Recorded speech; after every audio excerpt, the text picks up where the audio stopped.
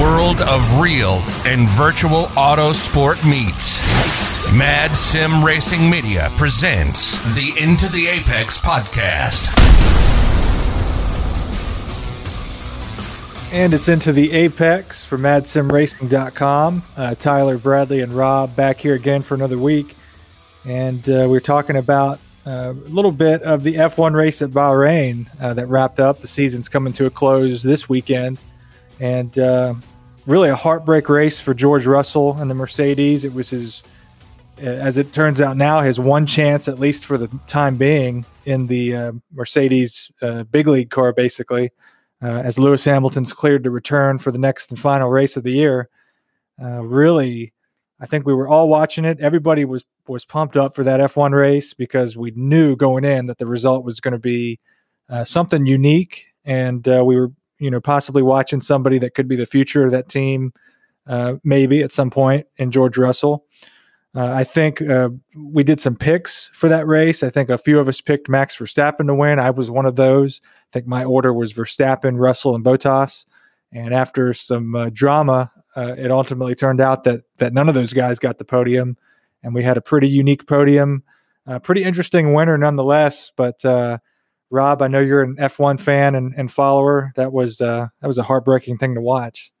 It was heartbreaking, but at the same time, it was an exciting race to watch nonetheless. Like, it depends on who you were kind of invested in, I guess, right? And you don't want to see people kind of lose that way, more or less. But as much as it was heartbreaking for Russell, Valerie got screwed over just as much.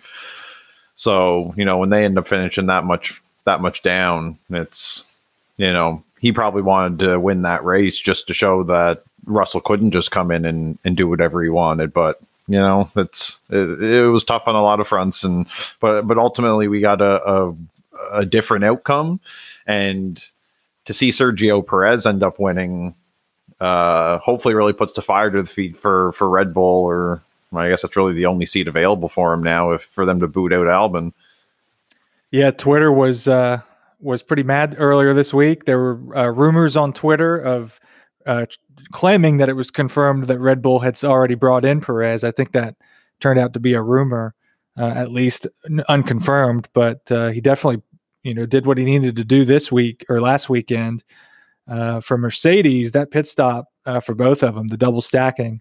I've read a lot of follow-up talk on that. It looks like they had a radio communication error, and they claim they fixed that for this weekend. But for George Russell, just the worst weekend to have that kind of confusion. I mean, watching it live and watching replays of it, I mean, the pit crew looked absolutely confused as both cars were double stacking there. Yeah, and I don't know if you watched the actual debrief that the Mercedes guy does. They always post like a 5 or 6 minute video after every race, and they go through an entire debrief. I really like those. That guy is a really likable character. I'll give him that. Was that Toto? It's not Toto. It's some other guy. Another Mercedes guy. Yeah. But yeah, Sergio Perez, good win for him. A very emotional win for him. I think he was the first Mexican driver to win in decades in Formula One. And overall, still an interesting race. So we look to the final race of the season at Abu Dhabi and see what can happen there. Speaking of F1 style cars, really the biggest thing of this week and what everybody's talking about is any of the new content for iRacing coming out in the new build. And I think the thing that caught us all by surprise last week, and that we've all in my case, it was the first thing I rushed to buy, was the Dallara IR01, which seems to be iRacing's new answer to a World Championship Formula One style open wheel car. And this car has caused, it was exciting initially as we see the first teaser video just a week ago, but the car's had a little bit of controversy. I've seen mixed feelings online about it. It's obviously not perfectly easy to drive, not that it is really designed to be or should be, but just some issues people have had with the steering. I think you and I both found that the steering was a little twitchy on straights even, kind of an interesting thing with it. Yeah, it wandered a bit on the straights at high speeds, but even just the response, I felt like it was just really it's almost like I wanted a lower ratio for my steering. Like, I felt like it was getting too much wheel turn for the input that I was giving at times. Yeah. So it felt like it would really snap and oversteer easily on me. But I think that's one of the things that they had mentioned that they're going to fix, because multiple people had mentioned it. And then also just that the force feedback was insanely strong. Yeah. Are you sure? I mean, obviously, it's like an F1 car. You can't get down to first gear and then accelerate. I was trying to do that a little bit, a pretty amateur move, I guess, and spinning out. I tried one of the week 13, the shiny new toy series or whatever it is at Barcelona, and rolling start. I think we were all kind of disappointed. I thought we'd have a standing start. They did a rolling start, probably because they didn't think people could handle the standing start and was in such a powerful machine. So rolling start, made it maybe a couple laps, carnage everywhere. I ended up spinning out at one point, and I think I did 2 laps and just stepped away. I just kind of wanted to get a taste of it, and I got myself out of the way. But it's definitely got some power to it, and what a great sound as well.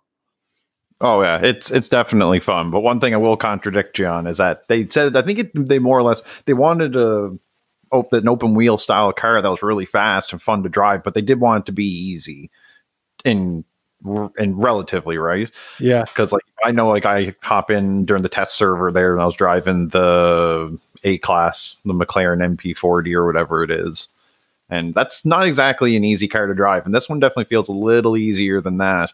But I think it's also, when they had mentioned when they're designing it, talking about making it easy to kind of follow other cars and stuff. So I'm assuming that implies that there's some sort of ground effect. So with that, and I think you kind of mentioned it almost seems like it's in a Formula 2022 kind of style with ground effects, so you can race close to each other and the big giant wheels. Yeah, that's one thing I've not done. I have not driven an F1 car on iRacing since the Williams came out. Don't own the McLaren, and I guess it seems to not be too popular, and I'm one of the people that I guess hasn't bought into any kind of popularity, because I obviously have never driven it. So I've always heard it's difficult to drive. So I would bet it is more difficult than the IR01. Yeah, I don't own it, just whenever the test servers were up during the maintenance. And I found I was looking online trying to get a sense of everything again on it, and an engineer for iRacing, apparently one engineer that worked on this project for the Dallara IR01, made a post for everybody asking for feedback and listing things he was working on, and it made a lot of people happy. He was listing pretty much everything everybody had as a critique. The first was wandering on the straights. He commented on that. He said, "I think I've identified the root cause of that issue." He modified the tire construction to increase the self-aligning torque of the rear tires, and just made some general adjustments there to fix that. He's changed the steering speed, adding 2 slower steering ratio options, and force feedback. He's decreased the force feedback by about 25% to kind of make it a little more tolerable, get it in line with other cars on the service. Said he thinks he's guilty of making his cars a little more aggressive than others for some reason, and generally just asking for more feedback. And a lot of people respond that those are pretty much their critiques that are being addressed right away. Sounds like the patch that may have just come out won't have these fixes, but the next patch will, as they continue to test this over long runs. So really responsive from iRacing in that regard. Yeah, I mean, it's nice to see them jump on the issues and take the feedback, which I think it seems like, and I read the same posts that you saw, and I'll comment overall what I've seen just browsing the forums the last day or so since the build. Everywhere that I've seen, multiple iRacing staff members have addressed different issues and then directly answered people's questions. So it seems like they're taking on that infamous forum negativity this week. One thing I wanted to go back and ask Rob about, did you try the IR01 in VR? Oh, sorry, I didn't realize my mic got muted there. Yeah, I did, and it's great. Yeah, I wanted to ask because I was just reading a little bit about it, where some people complained that the windscreen caused some issues with line of sight and also that the mirrors, I guess, that they've incorporated into the windscreen that are almost, I don't know, it's like part of the windscreen. That those are impossible to see. I don't know. I have just the virtual mirror up on top, so I don't really know if I've experienced that. But at first, I almost felt like the windscreen was going to obstruct me, but it doesn't really. And at the same time, you can also just slouch down in your seat a little bit and then recenter your head mounted display, and then when you sit back up normally, you're seated up a little higher, and you can feel like you can see over it a little bit. So there's a way to kind of compensate for it if you feel that. Yeah, it's not like it's a real car where you really know what position you should be in, and it misses out. With open wheel, that's the beauty of it, I guess. There's no roof to worry about. You can lift yourself up in the VR. That is a cool aspect of VR. Obviously, you can't do that on monitors. I noticed with that little windscreen on a single monitor, because I'm the most primitive on our team, it maybe a little distortion. Like I was testing, I think at sunset or late afternoon or something. So it was a little bit kind of orange in the sky, kind of the general color of everything. And it kind of catches that color in the windscreen in a way. I don't know if that's the right way to describe it. So I noticed for a second kind of a distortion. I was like, what's that? And it didn't take me long to realize, it's the little windscreen. And then it didn't really distract me or cause me any issues on a monitor at all. No, one thing I also found though in the VR is that the car seems really big. I don't know if it's just because of the giant tires that it has, but it has like this giant look to it, which is a little weird at first. Yeah, it'll be interesting in standing starts if they happen. I'm assuming people might have series, or at some point we'll see standing starts with it. And depending on the tracks, hopefully they just go to wide, huge tracks to handle it. I certainly hope we don't see the IR01 at Lime Rock. That'd be chaotic. Oh man, just standing starts and that with how fast it takes off. If someone's any better taking off, it's just going to be carnage. Yeah, it's a super fast car, and like I said, the sound of it is really something. It's a great sound to have, and just all those features. I mean, it's what I would want in an open wheel car. I don't have any issues with it after testing it and seeing it and buying it. That I have no issues that it's a fictional content, so to speak. It really doesn't bother me at all. I know that was some of the talk last week when it was announced. Yeah, and it's fictional, but how many of us would really be surprised that if within the next 5 years it exists, right? But specifically by Dallara. Yeah, I could see him doing that. I mean, the speaking of new cars, the new BMW is debuting on iRacing. Obviously, it's a real thing, but the new BMW, which looks like a Dodge Charger or something from the mid 2000s, is debuting on iRacing. So hey. I'm seriously excited for that one. I'd like to have I like driving GT3, so to have to have a new BMW is top notch. Yeah, as much as I make fun of the grill on it, I still think I think I like the look of it better than the current or the previous BMW GT3. It was a little, I don't know what my thought was on that car. The front was a little too rounded or something about the shape. Yeah, it's aged a little bit, and it's not one we've seen recently in real life competition. I didn't like the sound of that car, which I have some of the sounds on the older GT3 cars are not quite to my liking, but something about the cockpit view of that car, especially in VR, to me, it just wasn't as nice when you come from the M8 GTE, and when you look at the cockpit of this new GT3, it looks a lot more like the M8. Yeah, because we spent as a team 24 hours in that in the previous GT3 at 24 Hours of Spa, and got our fill of that thing for sure. Oh yeah, most definitely. But it's to this day one of my most favorite cars in iRacing is the BMW GTE. Get it. There's too many BMWs, but I thought you were going to say GT4. I know how you feel about that thing with VR. I like that car. I like to race it as much as I can. The whole BMW family of cars now is is up to date for the most part. I mean, the M8 is still racing. It's not quite this exact same car. Some minor differences, like they took my favorite LED strip off the car. So Bradley, you've not chimed in on the IRR01 because the two of us have driven it. You have not bought it or driven it so far. But Rob and I have not driven the IndyCar Dallara since they made the big adjustments on it, and you have. I'm hearing that it drives similar to how the Dallara P217 or the LMP2 drives now, and it's really one of the better things to come out of this build. Yeah, and admittedly, like I've said, I think I've said before, or at least in private to you guys, I haven't touched the IndyCar in quite a while, and it's certainly not spent a lot of time with it on the road track. The only content I've bought so far this week was Long Beach, and I knew I was going to buy that. It's just, I mean, it's an amazing accomplishment for iRacing to hear that they had scanned it back in 2006 and just didn't have either the time or capability at that moment to do it.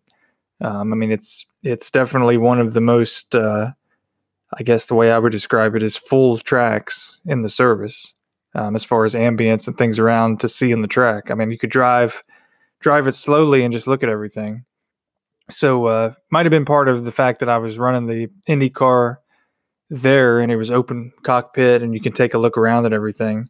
But I mean, it felt great to me. The tires and the grip on the tires and the different compounds felt noticeably different to me. Especially, I mean, it's not exactly the best test of performance because it was my first time in the car in a while, first time in that car with my new wheel, and one of my few times on the track. But I mean, the pairing of the two felt perfect.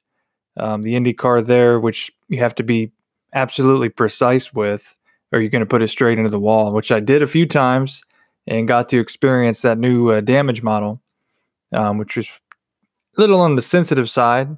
It's different in an open wheel car than it is in, say, the ARCA car with the new damage model. But yeah, I lost a few tires. So what do you get in that new damage model for those who haven't messed with it yet?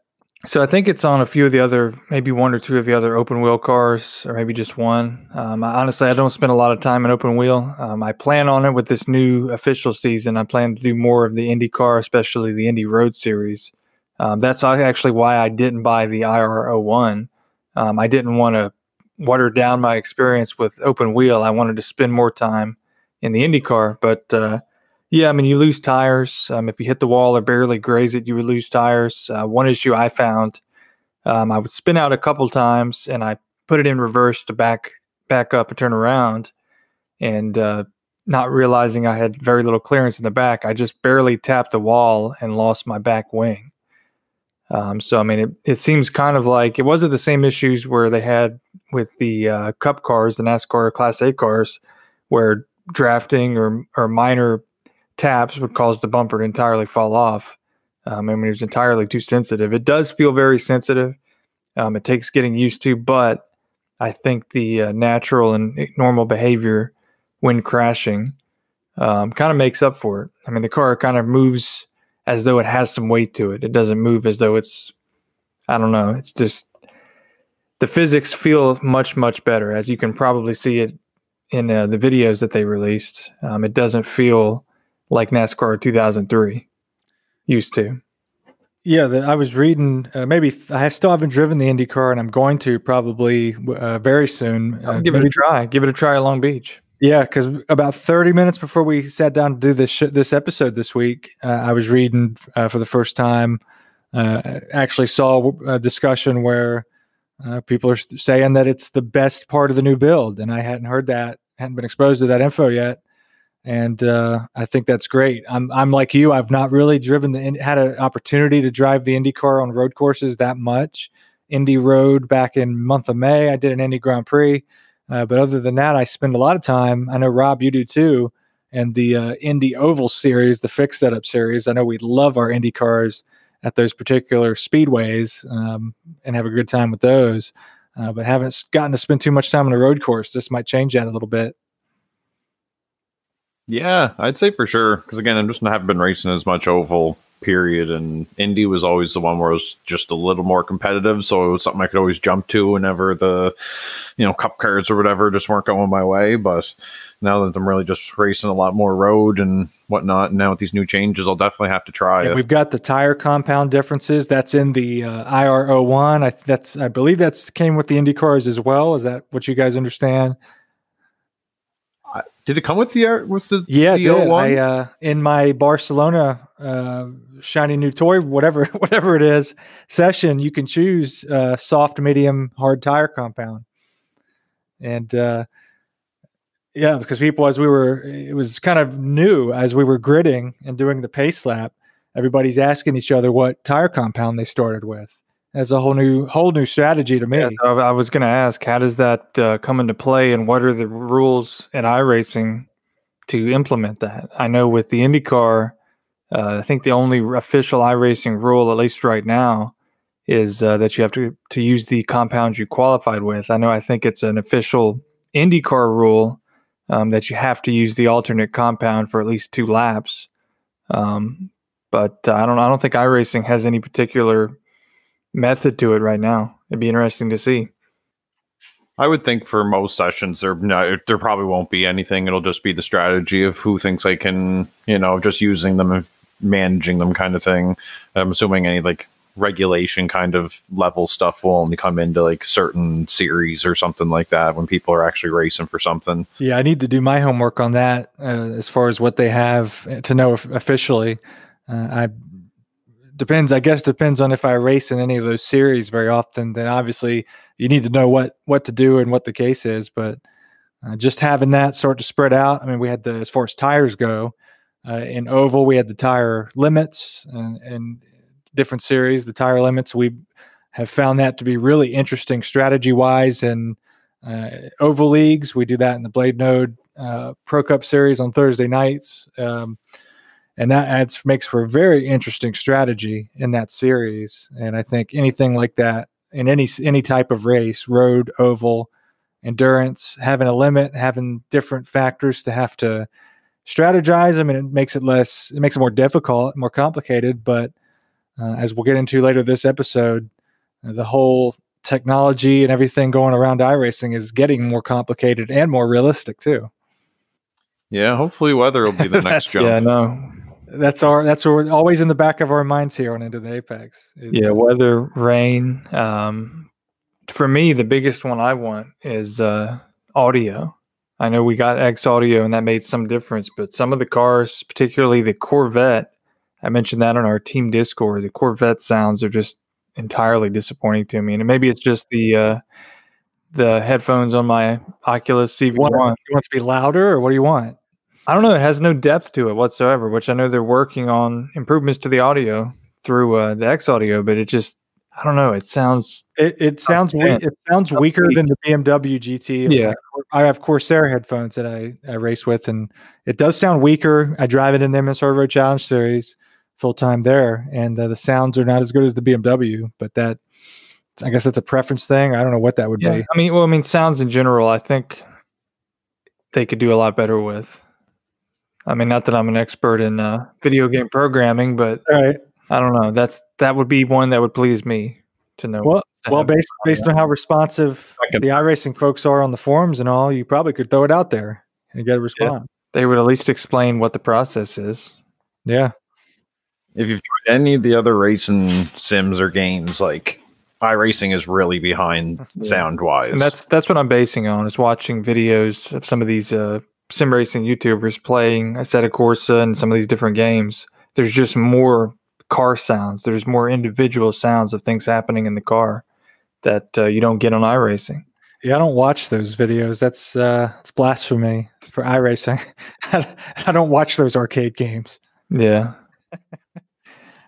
Speaking of iRacing, they seem to have to backtrack a little bit on I guess we can say this, Coca-Cola Superspeedway. Are we going to get a cease and desist? I'll say it once. We were all talking about it. We know it is Coca-Cola Speedway Superspeedway from NASCAR 2003 season. It seemed like Coca-Cola has a good relationship with iRacing, but they had to delay the release of the track, and they had to call it iRacing Super Speedway. And we just got it this week, a little bit later, but it's without any kind of sponsorship. I don't really know that matters. I mean, who really cares? Yeah, I think a lot of people are going to still call it Coca-Cola Super Speedway. So if you're Coca-Cola, I mean, how many times have I said it in the last minute? It's free advertising at this point if they're not going to support it. Yeah. Well, I think if they were smart, Pepsi would come in and buy the rights to it or pay to have their name placed on the track. That would be a wise marketing move. Yeah, it'll if it's that, it'll got kind of like the story of going all the way back to 2003, and like people have been around all that time. It'll, to a certain group, it'll always be Coca-Cola Super Speedway. Yeah, it's like we have this little dingy store where all the crime in town, and not that we really have much here, but if it happens right around this store, and it was called Ken's Corner, like before I was even alive. It's got like 50 different owners, but everyone still calls it Ken's Corner. Yeah, I mean, it takes root. Yeah, I mean, have any of you guys tried it? I have not. I have yet to buy it. I mean, I remember it. I think all I've seen, I saw a short video clip of somebody driving an Indy car at it, and they self-spun on the high banking, and the banking was so steep that it knocked off the wings just from hitting the transition from the banking to the apron. So that's interesting. It's going to be a violent place to try to get off track and avoid a wreck from the apron, it seems like, at least in the open wheel car. Yeah, it's going to be, like I remember it back in the day, it'll be an interesting physics sandbox for wrecks. My favorite pastime event, I think I mentioned on one of the earlier episodes of the podcast, was to get the AI going around Coca-Cola Super Speedway and just stopping in the track and then driving backwards against traffic and seeing if I could take everybody out. So you said that it's with AI and not in a hosted session. Oh, you would hope not in a hosted or official session for that matter. But yeah, I watched. You're not going to get suspended from the whole service. Back then, you were kind of free to do whatever in whatever place you were. Which iRacing has too, but I don't think they have it on this track. But yeah, I watched Dave Cameron test it out, and I know he hit 250, and it looked absolutely chaotic, but yet he was having a blast. What car was he in? The Class A Cup car. Oh, Jesus. Yeah, going 250 in Class A. Yeah, 250. You could pretty much put the car anywhere. Wow. I mean, it was... I mean, I remember that's what it was, but I just haven't thought of anything like that since, you know? It's going to be crazy for official league races or races that count for something that aren't just kind of fun runs, you know? Yeah, it'd be interesting to see how leagues and iRacing implement. Yeah. I know our Oval League has already just thrown out there, you know, if there's interest in putting it on the schedule or that kind of thing. Also talk about road courses. I mean, in NASCAR, I don't know if certain demographic of NASCAR fans have mixed feelings, but they're adding more and more road circuits to NASCAR in the next season, including because of the pandemic, I'm assuming they're not going to California to Fontana. They're going to Daytona Road Course in the Cup cars right at the week after the Daytona 500. So that's yet another road circuit being added to the schedule. You got the Roval and they're going to Coda. And Road America has been out there, at least in Xfinity. Yeah, I mean, they're trying their best to capture an audience in real life NASCAR racing. I mean, honestly, I can speak I know for you, Tyler, IMSA and road racing, and for you guys, F1, and even IndyCar just eclipse anything the NASCAR has to offer to date, I think. So, I mean, I saw that in person in Charlotte back in October. I mean, the Xfinity race was fun just because it was at a road course and there was weather and new stuff. And it was exactly because of those new pieces to the NASCAR puzzle that made me interested in it, even though I hadn't been watching it or following or really knew who many of the drivers were. But still, the IMSA race was the highlight, very much so. So, I mean, yeah, there's a core audience to NASCAR that are not going to be into IMSA and WEC and Le Mans series and all those things, but Le Mans series, yeah. But I mean, you know what I mean. I mean, there's a core audience for both. I just happen to be part of, and I say this as, and you too, Tyler, a lifelong, or at least growing up, childhood into adolescence, or teenager years, NASCAR fan. Mm-hmm. And having never really paid attention to IMSA other than the Daytona 24, which, I mean, it was kind of different then, but I mean, I think they need to do what they can. It would be interesting to watch, but we'll have to see what the results are. Yeah, you pull in possibly some IMSA fans, and F1 in America has grown. It's on ESPN, and before that, it was on NBC. It kind of came off. I remember when I first started watching it, it was kind of stuck on Speed Channel, and now it's on maybe more, you could say, a more prominent kind of network. I mean, other times it gets kind of stuck on ESPN too, but nevertheless, it gets covered. It seems like a little more, and the races are a little shorter, and to me, is just a little more excitement to it. Even though the same person wins every week, I know it's weird to say that, but just watching the cars go at their speed is just something to see. Yeah, and I'm interested in the new NASCAR, the next generation NASCAR. It looks more like a GT type car than it does a NASCAR. And the wheels look much nicer. It'll be interesting to see, I guess, in 2023 or 2022 when they actually implement it, that iRacing would have it, and what a reception is in iRacing will be, because if the plan with NASCAR sticks, then I think this might be the last year we'll have with these this style of Class A NASCAR Cup car. Yeah, it'll be interesting to see for the Class A, B, C side of iRacing to get those changes. I think a lot of the excitement has come for the road vehicles or open wheel vehicles. We're leaving out the big block modifieds because I think the three of us here wouldn't really do them justice. We're not, none of us three are dirt drivers. I will say our endurance director, he's a pro road racer, but he's also a dirt racer. He's been racing the big block modified all week, Bruce Perry, and he's going to be actually racing a Mad Sim Racing modified in the Can-Am Racing League starting pretty soon. So we're actually on our website and Facebook, you'll be seeing some Mad Sim Racing dirt vehicles more than you're used to, and I think that's going to be interesting. But other than that, I can't really do justice. I don't think any of us, I think we'd all agree, we can't do justice to road car or dirt cars. But my understanding is that's well liked as well as far as the new build. So on the next part of Into the Apex, we're going to get into Bradley's BMW wheel experiences, and we're going to talk about real and sim racing engineering and feature an interesting new service for that. But first, we want to tell you about some of our great sponsors on Into the Apex. Some great companies stepping up and joining us to support the show and Mad Sim Racing and the Mad Sim Racing Endurance team. We have Roscoe Wheels joining us. Roscoe Wheels is confidence-inspiring aluminum. This means confidence in quality and confidence in self. Confidence in quality, meaning they want their customers to know that their wheels are produced to the highest standard and tested to be as strong as anything on the market and are designed to keep you safe. Confidence in self, meaning they want their styles and fitments to make customers feel the way you did when you walked into high school with a brand new pair of shiny shoes, giving you confidence in yourself when you show up, whether it be to work or any event, knowing you look awesome. This episode is also brought to you in part by the racing fans at Great Hire Staffing. Whether you need help hiring one employee or 100, Great Hire can help.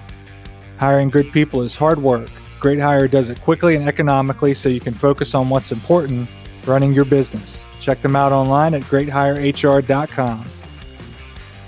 Finally, this episode is sponsored by Bad Weather Brewing Company out of St. Paul, Minnesota. With craft brews like the Immortal Toast Infused White Stout or the Red Vein Red IPA, on tap or in the can, is how endurance drivers celebrate post-race. Find your new favorite craft beer and order your mugs at badweatherbrewery.com.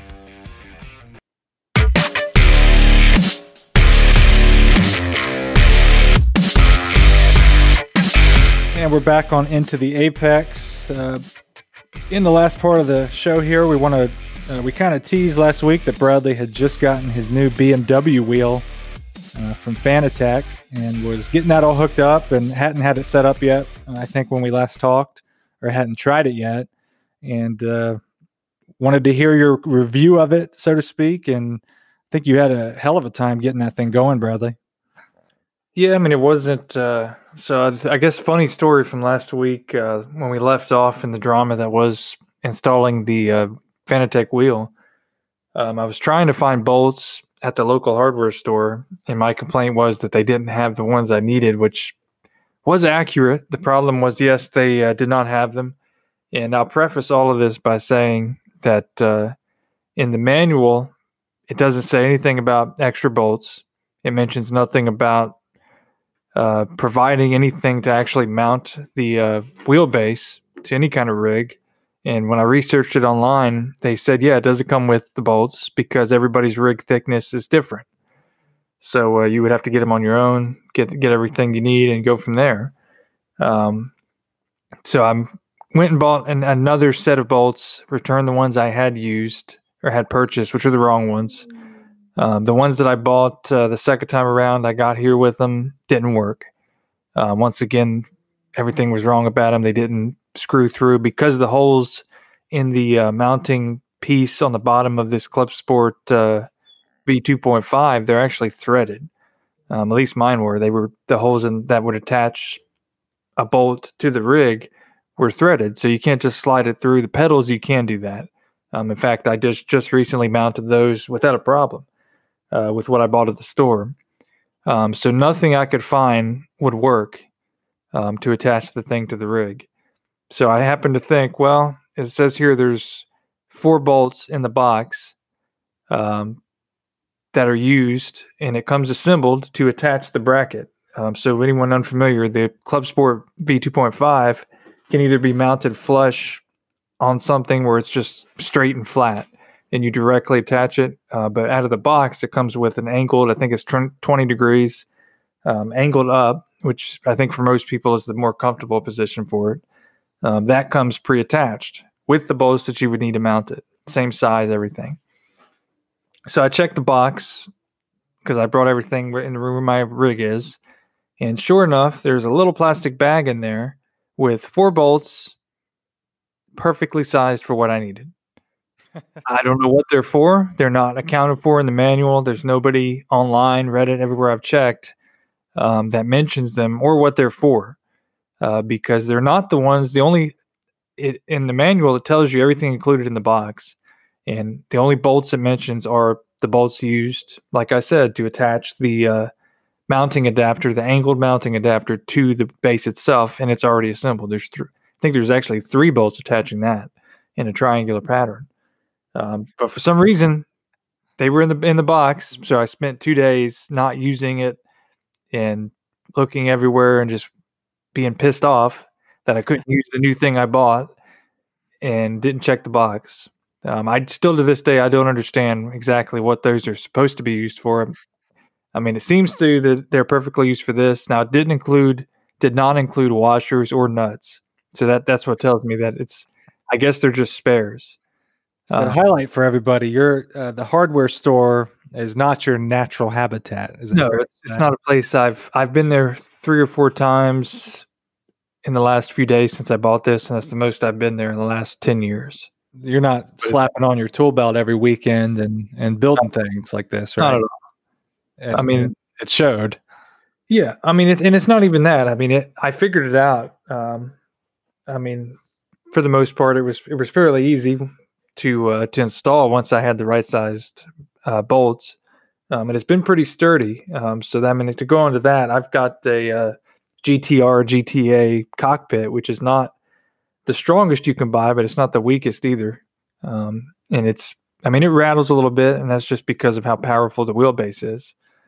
So, I mean, when I go over rumble strips and curbs, when I hit the gravel, go through the grass, and then on heavy braking in certain cars, I'll hear it. I'll hear it outside of my headphones. It does vibrate, kind of a metal vibration sound, probably from the rig where it's mounted is vibrating. But in a way, I like that because what it does for me in this rig, the GTR, of which I think Rob has the same one. So I don't know if he has the same experience. I know you have Thrustmaster equipment, I believe, but it actually almost simulates what a butt kicker would do, at least what I think it would do. Because when I hit a rumble strip, I feel it in my seat. I feel it throughout the cockpit because the pedals vibrate with their motors. The entire wheelbase vibrates. At least that's what it feels like to me. I know there's haptic motors or vibration motors in the wheel itself because you can test them out and you can feel it directly. And it's almost directional. It could just be me perceiving it wrong or hoping it that way, but it feels to me like if I only the left side tires go over the strip, I feel it more on my left side, whereas on the right side it's the same thing. Now that could just be totally me in VR, completely almost fooling myself that I'm in a real car. But it feels great. The immersion factor has gone up quite a bit. Now, if only I could get a new headset to get better resolution in VR, I would be set. Yeah, you said it helped you. You feel like it helped you as a driver. Yeah. Oh, yes. After getting pedals first, because you thought that the pedals would make the biggest difference. Do you feel like one makes a particular difference over the other? Yeah, I think no. I think it's true having the pedals, especially having load cell pedals and high quality pedals, will make you faster. That's a consensus throughout sim racing. I don't know if it's made me faster. It's made me certainly more consistent. And I'm not using the brake performance kit, which I think would even make that more apparent. Having a stiffer brake, I think, in general with the load cell makes it easier to modulate the pressure and be more consistent. But I like a little bit of travel. I kind of like the squishiness of the pedal. It's subjective. It's whatever your preference is and what you learn. I would absolutely recommend if you have a G29, get the V3 pedals first. That way, when you get the wheel, the learning curve is not incredibly steep because it will take you time to get comfortable with a new set of pedals, whereas a wheel is a wheel. It turns, the force is a little different, it's smoother. I think it was worth the money. But the pedals, it takes more time to learn and get comfortable with. What do you think with that, Rob? Would you agree? Would you feel that wheel has been more helpful or pedals are equal? My wheel has changed my driving, in all honesty. So, the pedals definitely are great. They've made me a little more consistent, but the wheel, I don't know. There could be a lot of reasons for it. I think it's just I find myself able to drive a little more aggressive because I find it way harder to spin it now, to self-spin, unless I'm you have those times where your back tires clip something, goes off track or something in a turn and it just kind of insta spins you. Still have those, but just the other kind of self spins that would normally happen don't really anymore. So I find myself just a little more aggressive in the car, and that'd be my biggest thing. And I think part of it's probably the increase in resolution as opposed to the G29 or my old TMX wheel. This is full 16 bits of resolution, so you just get so much more input both back and forth. From hearing that from both of you, I've heard it from you just in talking about what you think about, like you, Bradley, and the new wheel as one of the last G29 kind of budget racers on our team. At least it's very compelling for me to get it.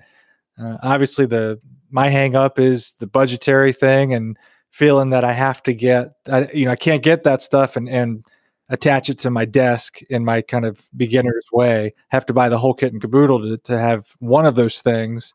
I need to buy the whole rig, build the rig, get the wheel, the pedals. So it seems, I think for somebody in my position, maybe somebody that's just starting, they have to get over that hump of, can I afford this? Is it in the budget? Can I build all this? If I build it all, is it going to work out? Or is something going to go wrong? I know, Bradley, you've had quite a time with just about every aspect of your rig, from building it to getting the pedals mounted. I think they weren't mounted, you said, and maybe just this past week before you mounted them, they fell or they shifted while you were in that was easy, though. That was more my laziness when I first got them on this angled plate. The rig has been awesome. That explains that. Yeah, it was laziness. They set them there and hope they wouldn't move.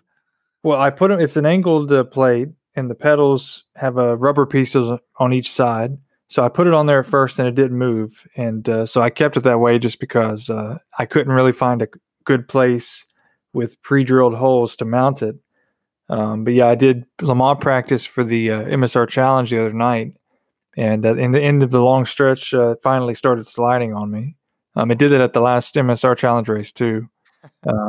So I actually took everything apart and found decent place to mount it where it's kind of similar to where it was, and it's fine. So I mean, no complaints. The rig has been fine.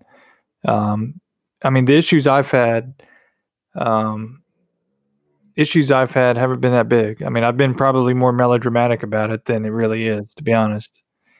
Yeah. I mean, it's working fine. I have no complaints. One thing I was going to say, Tyler, is one way I justified it to myself, and there's out there who have G29s that are not so old. I mean, mine's 2 or 3 years old. Obviously, you're going to try to sell your G29, at least I am. And you could probably get that for up to $200 based on what kind of quality it's in. So just factor that into it. Give yourself a rebate there a little bit. Yeah. Well, it's definitely a beautiful wheel. And we put up on the Mad Sim Racing Instagram, BMW put out another new Formula wheel, which is really cool looking. And I think is also going to be used in a real life BMW as well as sim racing. So some of those wheels, you look at them and it's hard not to want to get one of every single one of them. So for the last part of the show, we're going to feature a service website that is not a sponsor. It's not a partner of Mad Sim Racing or the Mad Sim Racing team or Into the Apex in any way. But it's something I've kind of looked at. I've not really made use of it so far. But I've looked at it with a lot of interest, and I think at some point I'm going to be compelled to use at least a couple of the services offered on it. And that's a iRacing, sim racing, and real racing service. It's called A Cup of Racing, like a cup of coffee. Their website's acupofracing.com, and it's run by a European race engineer, a professionally trained, educated race engineer, who engineers for sim racing and, what's interesting to me, real motorsport in Europe. And on their social media, they've put images within the last recent months of them working on real GT cars in Europe, as well as sim racing teams. And they appear to give each the same time of day, the same legitimacy. And that is something that kind of stuck out to me and really draws my attention to it. And it's continuing. It's almost like our Future of Sim Racing series in a way of how it continues to legitimize sim racing teams, and the time and work that's put into building them and running them.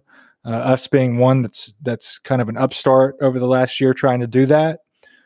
And that's kind of what I wanted to focus on with this particular service. They offer setup subscription plans like VRS, Craig's Setup Shop. So that's not particularly, the first time that's been done. And even some of the telemetry and data analysis, I know VRS has some of that as well. But I don't know that VRS or some of those services offer services to both sim and real motorsport.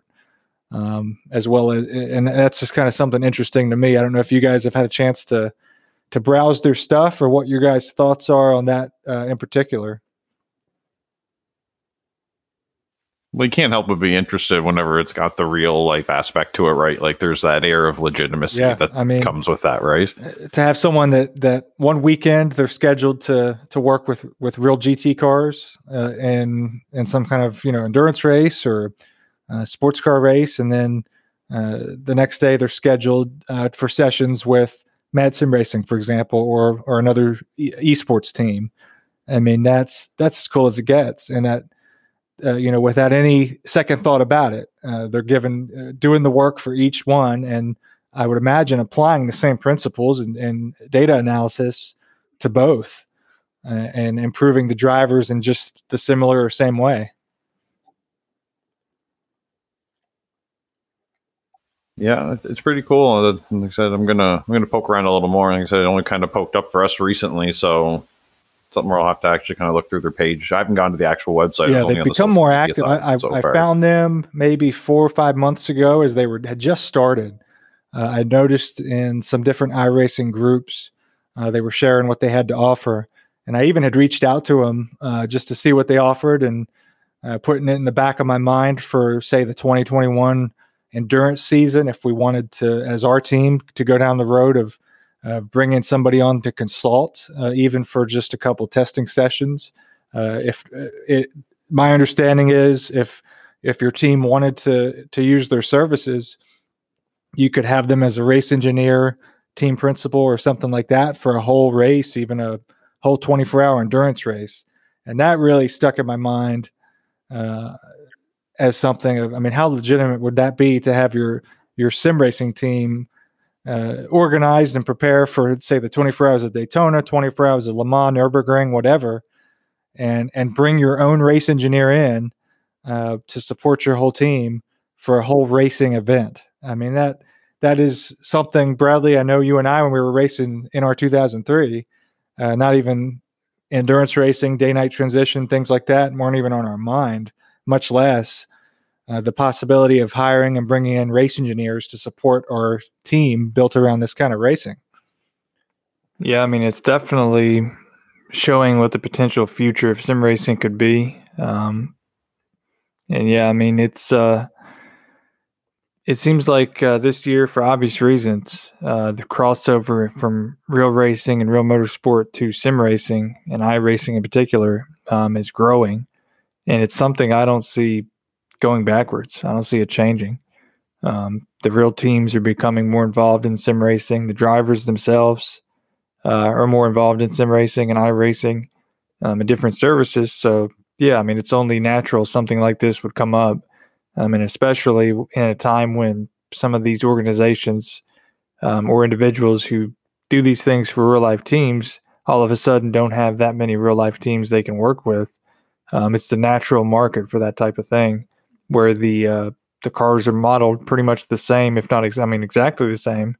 So the information, the setup building, the strategy as far as pit stops and changes to the car, it makes sense. It's almost like, well, why didn't we have this sooner? And I guess it's because the opportunity in the market wasn't exactly ready for it. But I think we're definitely there now. I mean, you've got more manufacturers with buy-in, with Dallara, Porsche, BMW, just to name a few, in iRacing. So, I mean, it's hopefully they grow. Like I'm kind of with Rob. I haven't looked a ton at it right now. I know we just kind of brought it up for this, but it's an interesting concept.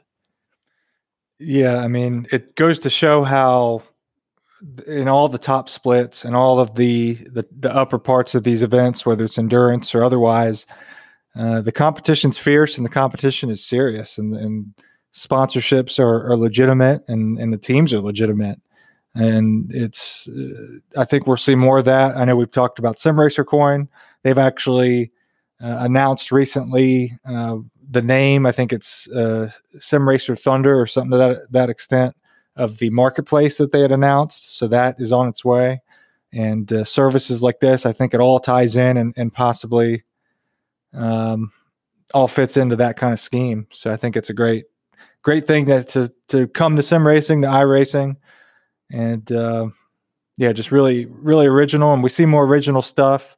We like to give it the time of day and like to point it out. And we're always keeping an eye out for that kind of thing. So share it with us on Mad Sim Racing's Facebook, or contact us on madsimracing.com. So next week we come back, we'll talk more and get into some more of the new content and check out what it is and kind of continue to get a sense of everything as things get tweaked and updated over time. But for this week, we'll wrap up into the Apex, and we'll join you next week. You've been listening to Into the Apex, presented by Mad Sim Racing. Follow and join the team at madsimracing.com.